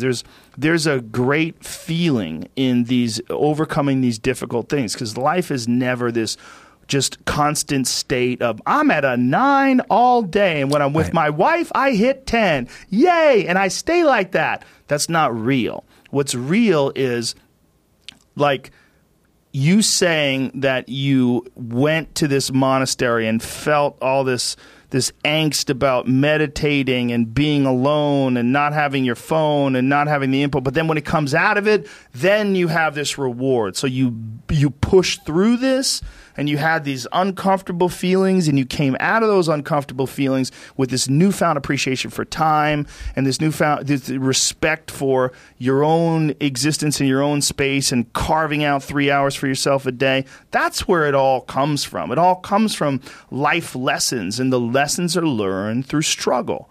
And I think that there's a lot of people out there that think somehow or another you're going to get to some place where you're living in silk sheets and you're getting your toes done while someone's dropping grapes into your mouth. I don't want that. I've never wanted that. That guy's not going to be happy. He's going to be bored. An hour into the grapes, you're going to get those fucking grapes away from me. Stop painting my toes. What am I doing in this bed? I got to do something. I'm not stimulated. The human organism, the animal that we are, needs constant stimulation because it evolved trying to find food and escape enemies and find shelter, escape nature, escape the elements, try to survive. And this is the great joy that you have in taking care of your children, that you can protect your children from the elements and the enemies and feed them. And it's also the great sadness that you see in losers. When I see a loser, I see some guy who's 43 years old, lives in his parents' basement, and he fucking hates the world. I'm like, that was a baby. Man, this is a baby that somebody just gave shitty nutrients to, whether it's nutrients in the forms of food or in the form of thoughts and ideas and examples. And this kid developed these horrible, self-defeating patterns of behavior that have led them to this point where they're this middle-aged person with no future and no idea of how to get out of this rut and probably never will escape it and might just wind up sucking on a gun. You know, I mean, this is the world that we live in today. And I think part of that world is because we have been fed this line of horseshit that you're supposed to seek comfort. And I don't think you are. I think you're supposed to seek lessons, and you're supposed to seek difficult tasks and accomplishments. And through those things and through doing things that are hard to do, even if it's just a fucking 90-minute hot yoga class. I do a 90-minute yoga class, man. Those last 20 minutes, I do not want to be there, man. And I definitely don't want to give 100%. And I can cheat. I could kind of half-ass it. I can. But if I don't and I get through it, when that time is up and the lady says namaste and everybody gets up, I'm like, fuck, man, I made it. You know, I lost 15 pounds. My fucking yoga mat is drenched to the point where I could literally wring it out and fill a jug up with water. But through that struggle, I will now have a better day. And I better fucking do it again tomorrow or do something else. Because if I just think, well, tomorrow I'm just going to coast and eat Twinkies and watch TV. Oh, hello, sadness, my old friend. Hello, depression. Because when you're not doing anything, you feel like shit. And that's just a part of being a human being. And we can pretend that we're something other than what we really are. And we can pretend, nah, me, man, I'm just cool, just chilling, doing nothing. Bullshit. You're a fucking human. You're a human being. You evolved from the fucking hundreds of thousands of years of hunters and gatherers and people that were struggling. Those human reward systems are carved deeply into your DNA. And if you don't respect that, if you don't respect the mechanism of happiness and fulfillment and what you really need to do in order to feel satisfied in life, camaraderie, love, family, friendship, struggle, testing yourself, learning, all those things are imperative. They're all a giant part of being a person. I love it. That was amazing. And I'm thinking in my head, am I checking those boxes as you're talking? And am I living my life like that, you know? And yeah, I agree with you. Sounds like you are. I am. Yeah, no, I feel and like we all waver, right? We all Yeah. have days in and days out. Absolutely. But to be reinforced. Yep. And I feel like, you know, as I'm listening to you talk about that, I'm literally going through like the last 10 years of my life, you know, and when I lived with David, when I went on the monastery, all these things, they're all about getting an edge and doing what you know, and I think it's like part of being human. And that stuff makes me feel the most alive too. Mm-hmm. You know, like that just makes me feel alive. Yeah. You know, and also like little improvements over things. That's why doing difficult things is good, whether it's running. So like if you're running and you could run 2 miles and then one day you get it up to 3. It's like, fuck, I remember when I struggled with 2. Now I can do 4. Little improvements. You know, and you really see that in yoga class, in particular for me, because I'm not good at it. You know, so when I do a yoga class and I can hold a pose until like you're holding these poses for a minute. And if you could stand on one foot, grabbing your other foot and lifting it above your head and keep your arm out straight and your balance and your foot's on fire and your core is engaged. But if you can get to the point where they say stop, you feel like, wow, I didn't used to be able to do that. I used to be able to hold it for 10 seconds and then I would fall down. And then I'd have to start all over again and start from scratch. There's little improvements where you feel yourself getting a little better at something, whether it's jujitsu or anything else. It's little improvements, I think, are what life is all about. And I think also they're a tool to feed the mind, because I really believe the mind needs these little lessons. The mind needs these little tasks. And if your brain doesn't get that, I think it atrophies and it gets depressed. And it's like I think that's half of what a lot of people's sadness is this lack of stimulation and reward, lack of these peaks and valleys, and this bullshit idea that we're constantly fed that you should be comfortable. It's so true. I mean, when Goggins lived with me, his rule was we had to do something every day that sucked. That was his rule. He's the master at that. Yeah, tell me about it. And what did he make you do? Every day sucked. He didn't tell me that we're going to do that 5 times a day. That no, I mean, I remember one day. Well, the first thing we did was he came in and he wanted to see how many pull-ups I could do so he could map out the month. He lived with me for a month, and I went to the pull-up bar and I got like maybe 8 pull-ups, which is an exaggeration. I probably got like 4 pull-ups. A lot of people are listening, so I'll say 8. And then he said, all right, wait 30 seconds, go and do it again. And I went up on the pull-up bar, and I did maybe like 3 or 4. He said, all right, wait 30 seconds, I want you to do it again.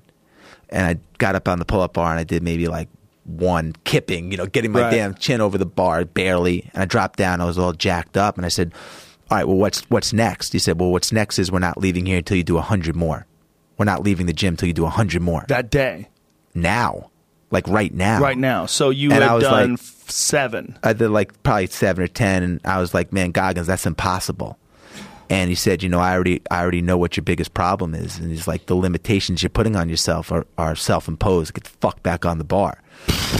And, Jesus Roger Christ. that, man. And I got up on the bar, and I over the course of an hour or 2, I did them. And that started our journey of like, you're about to go in a place where you've never been, motherfucker. And, we went, I remember one day I was sitting on the couch and in Connecticut where I was living at the time, and on the ticker on the TV, the emergency broadcast system came up. Stay inside, freezing rain, icy conditions, high winds, stay inside. It was like beeping, stay inside. And Goggins was like, this is amazing, man. Let's go for a run. And I'm like, they're telling us the exact opposite, man. They're broadcasting to the whole community to stay inside. Right. So we go for a 10-mile run in the blizzard, and we come home, and I lived on a lake, and kids are playing hockey on the lake. So we go down, and he takes his hand, and he moves all the snow off the ice. He gets a boulder, and he breaks the ice, a little hole in the ice with the boulder, and then he takes his hand, and he makes the hole a little bit bigger, and then he jumps in. And then he points at me, and he takes his finger, and he signals for me to jump in. I'm not going in the fucking freezing cold water, because my mother told me as a kid in Long Island, don't go anywhere near the frozen water. If you fall in, you have like a minute, Right. He's bathing in it. So, of course, I go in, and he looks at me. He's like, man, you got about 2 to 4 minutes. You're going to get hypothermia. We just went on a run. We got to get you out of the lake. And I go to get out. He goes, you can't get out. He goes, if your skin touches the ice, it's going to stick to the ice like the kid in Christmas Story, his tongue that sticks to the pole, So he puts my shoes back on my hands and picks my ass up and I put my socks on or whatever, and I bear crawl out of the ice, and I run up, and I see my wife looking out the window as I'm running into the house, and we come in, and she says to Goggins, like, what's the medical benefit of jumping in a frozen lake? And he said to her, there's no medical benefit. She's like, this is what your husband signed up for. He's like, I want to see how far he's willing to go to get to his goals. And I was like, fuck, this is going to be some 30 days, man. Jesus. Wow. What was the toughest thing he made you do? It was just the consistency of it. It was just like, he went everywhere I went. He shadowed me for 30 days. He went to every business meeting. We flew together. He lived, with my wife and I. Did you think, like, what the fuck did I sign up for? This is back in 2010. So this is, yes, I did. I was. And the book came out 2 years ago? No, I waited 5 years. I didn't, expect it to ever be a book. It was just like, at all. There was no book being discussed. I kept a little blog about it, So why'd you do it? I just felt like there was so much in it. There's so many lessons, and it was funny. Fish out of water, like he's coming into our house. My wife owns Spanx. I mean, like the whole dynamic of this shit was crazy. And I just felt there were a lot of lessons that could be learned through it. And, I just took a shot at it. Jesus Christ. Yeah, he's a maniac. When he did the podcast, I got here. He showed up super early, and when I got here, he was already with his shirt off doing chin-ups. I was like, I walked into the back where the gym is, and he's in there. I'm like, look at this motherfucker. Amazing. Yeah, he's a savage. Yeah. He's legit. But these are all the lessons, like as you're talking about, and you don't know where the nuggets come from. You put yourself in a position for the nuggets to appear. And they don't have to be radical positions like I'm going to go get Goggins or I'm going to go live with a monk. Right. They don't have to be radical. But you put yourself out there like you were saying, and you live a life where those lessons find you. Yeah. And seek them. You seek them. Yeah. Well, Goggins' story is so fascinating because he wasn't that guy. He was fat and out of shape and unmotivated and lazy and, talked openly about the first time he ran. Like, he quit. He was supposed to, he ran about 3/4 of a mile, I think he said, and quit. And he was exhausted and just drinking milkshakes and all fucked up. And somehow or another decided he's not going to be that guy anymore and went 180 degrees and became this intensely motivated Iron Man. Yeah. Yeah, I was at the race. I saw him at the race where he broke all the bones in his feet, I saw him. I participated in that race. It's the first time I saw him. That's how I met him. And 2007. And he broke all the bones in his feet? He broke he was running 100. I was running this race. It was a 24-hour race as a relay team. I was with 4 friends. And the format of the race is, you run a mile, I run a mile, whatever team runs the most amount of miles wins the race. He had no teammates. That sounds I'm like him. Where's the rest of the team? That sounds like him. And he weighed a lot at the time. So I watched him. Weighed a lot. Was he bodybuilding at the time? He was just big. Probably weighed 260, 70 pounds, maybe when more. He was deadlifting and all that stuff? maybe even more. So was this the one where he ran 24 hours all around just to show that he could run 100 miles? Yes. And he wound up shitting himself? Yes. And all that? Yeah, he told me about that. I saw it. I didn't know he broke all the bones in his feet, He though. broke some bones, yeah. He didn't even tell me about that. And then he ran a marathon a month later. Yeah. He's a fucking animal. Yeah. Yeah, I mean, he really is. Yeah. And he was telling me also that Explain he did that to your wife when you say he's coming to live with you. You don't know my wife. That shit ain't happening. She's kick us both out.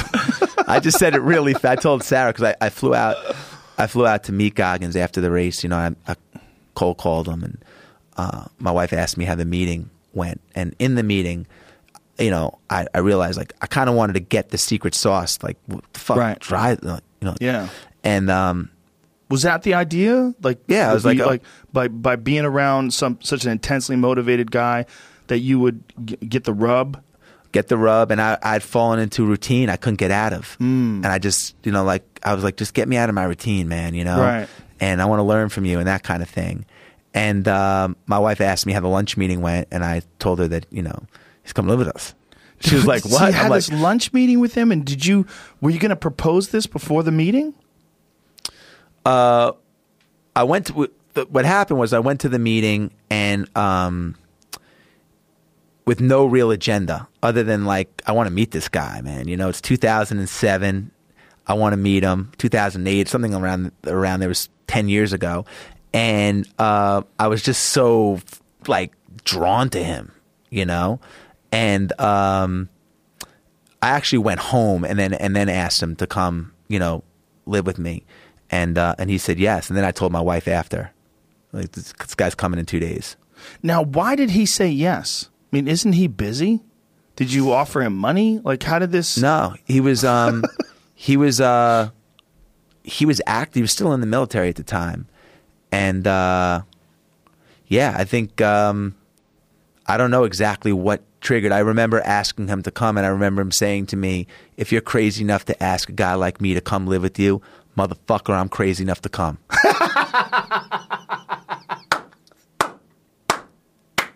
3 days later, he shows up with one bag. Knowing him, that is exactly what it would sound like if he said it with those crazy eyes. Yeah. Jesus Christ. Sweetie, this is David. Wow. Did you give him an objective? Did you say why you wanted him to come, or what you were trying to get out of it? At that time in my life, I had just left if I have my timeline right, I think I just left this private jet car company I had, Marquis Jet.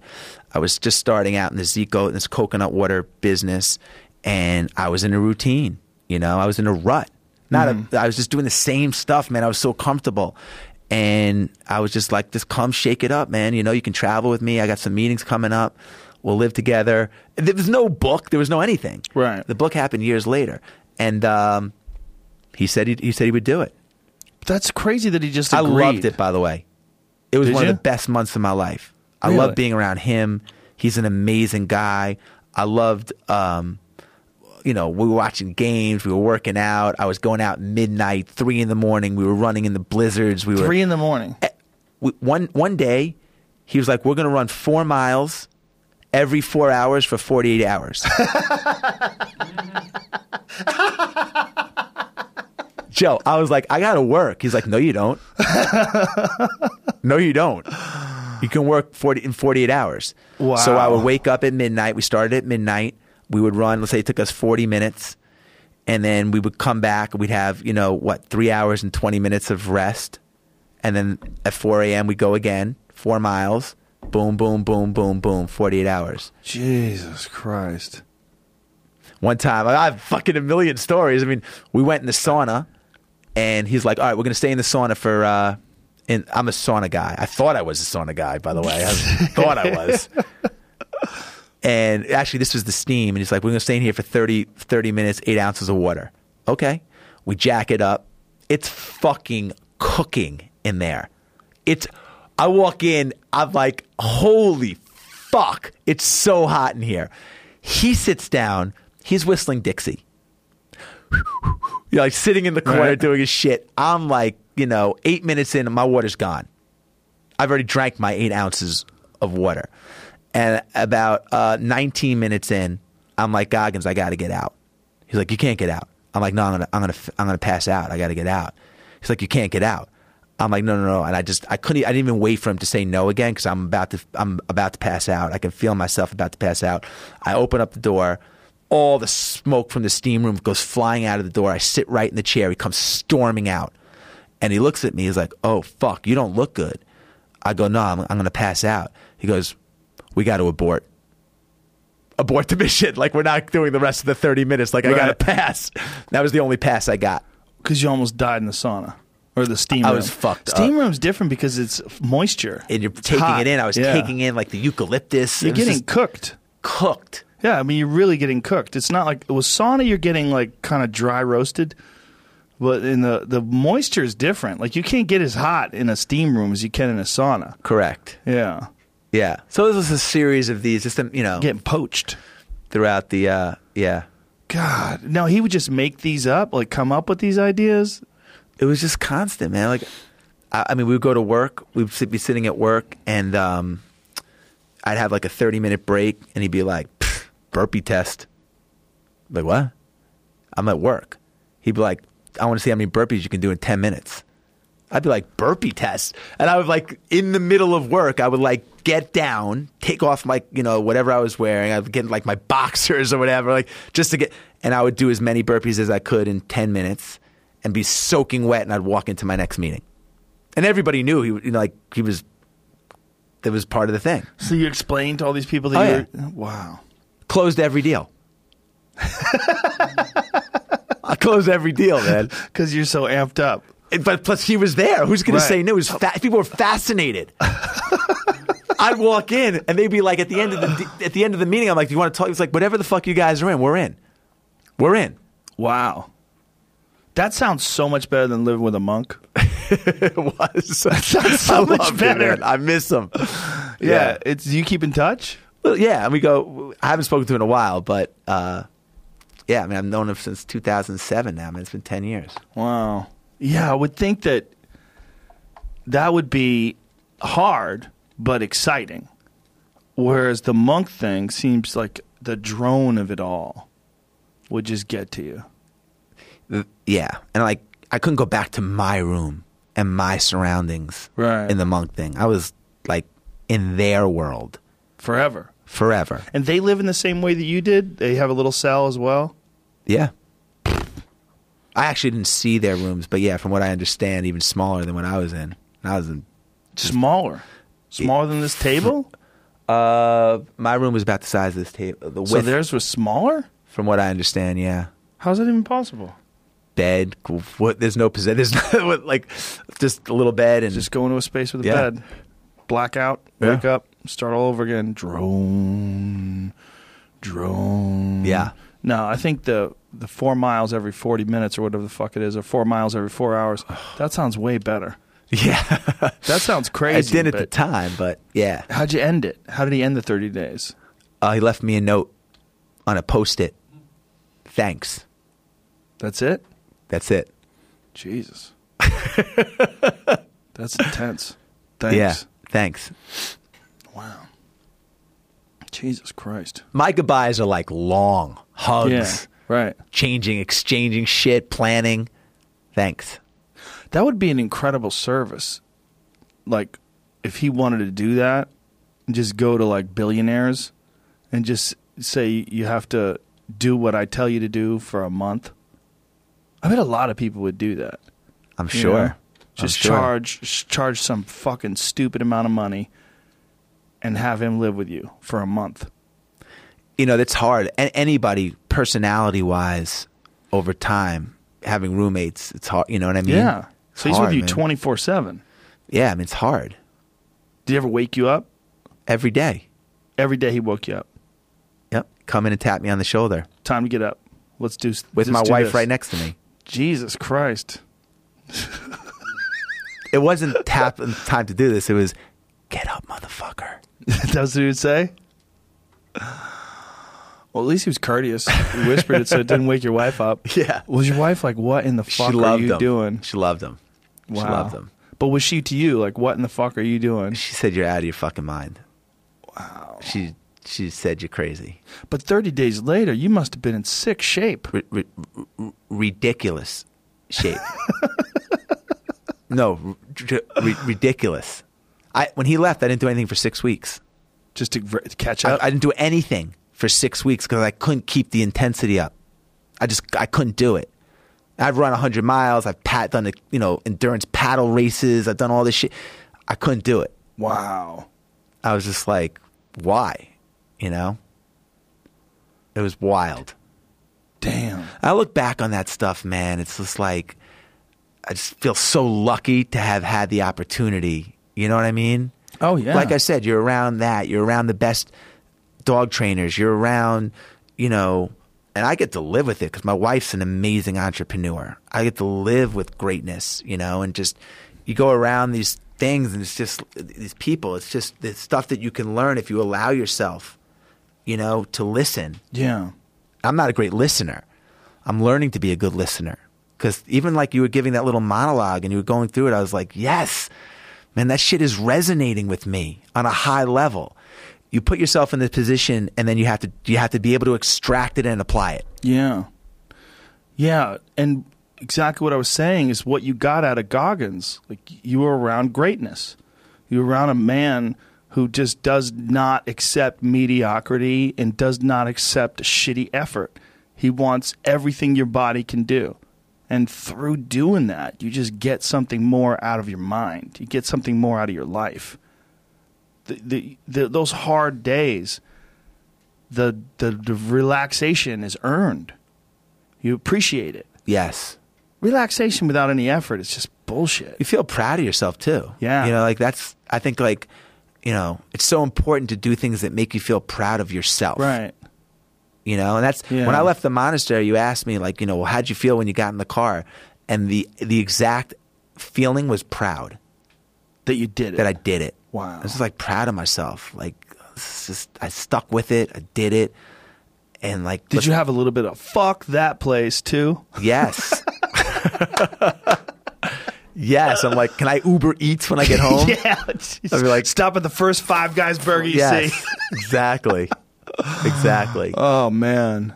Well, listen, dude, I really appreciate you coming in here, man. I really enjoyed talking to you. It's Likewise, fucking awesome stories, and so the 2 books are available right now. Anybody can buy them. Is there an audiobook of both? Yes. Audiobooks available on Audible and Apple Books and all that jazz. Living with the Seal and Living with the Monks. Thanks a lot, brother. Really appreciate you, man. I really Thank you so much. Really enjoyed it. Yeah, man. Oh, thanks, everybody. Thanks for tuning into the podcast. And thank you to our sponsors. Thanks to Stamps.com.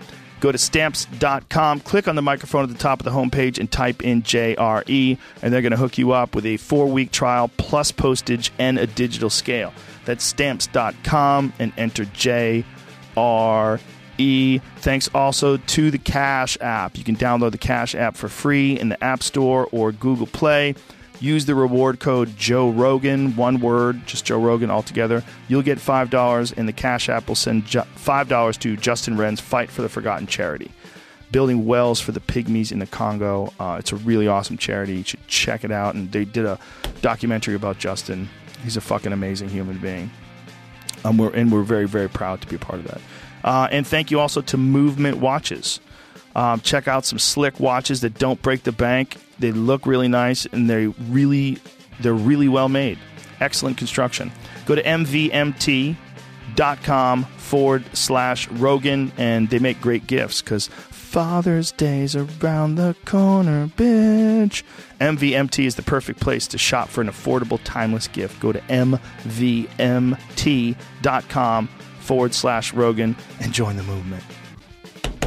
We did it. That's it, folks. Appreciate you. I hope you guys enjoyed the show. I really enjoyed talking to Jesse. He's a cool motherfucker. I like it. I like when you meet people you didn't know them. You get to meet them. You get charged up by them, and just felt good. Felt good about our conversation. I like it. Thank you. Bye-bye.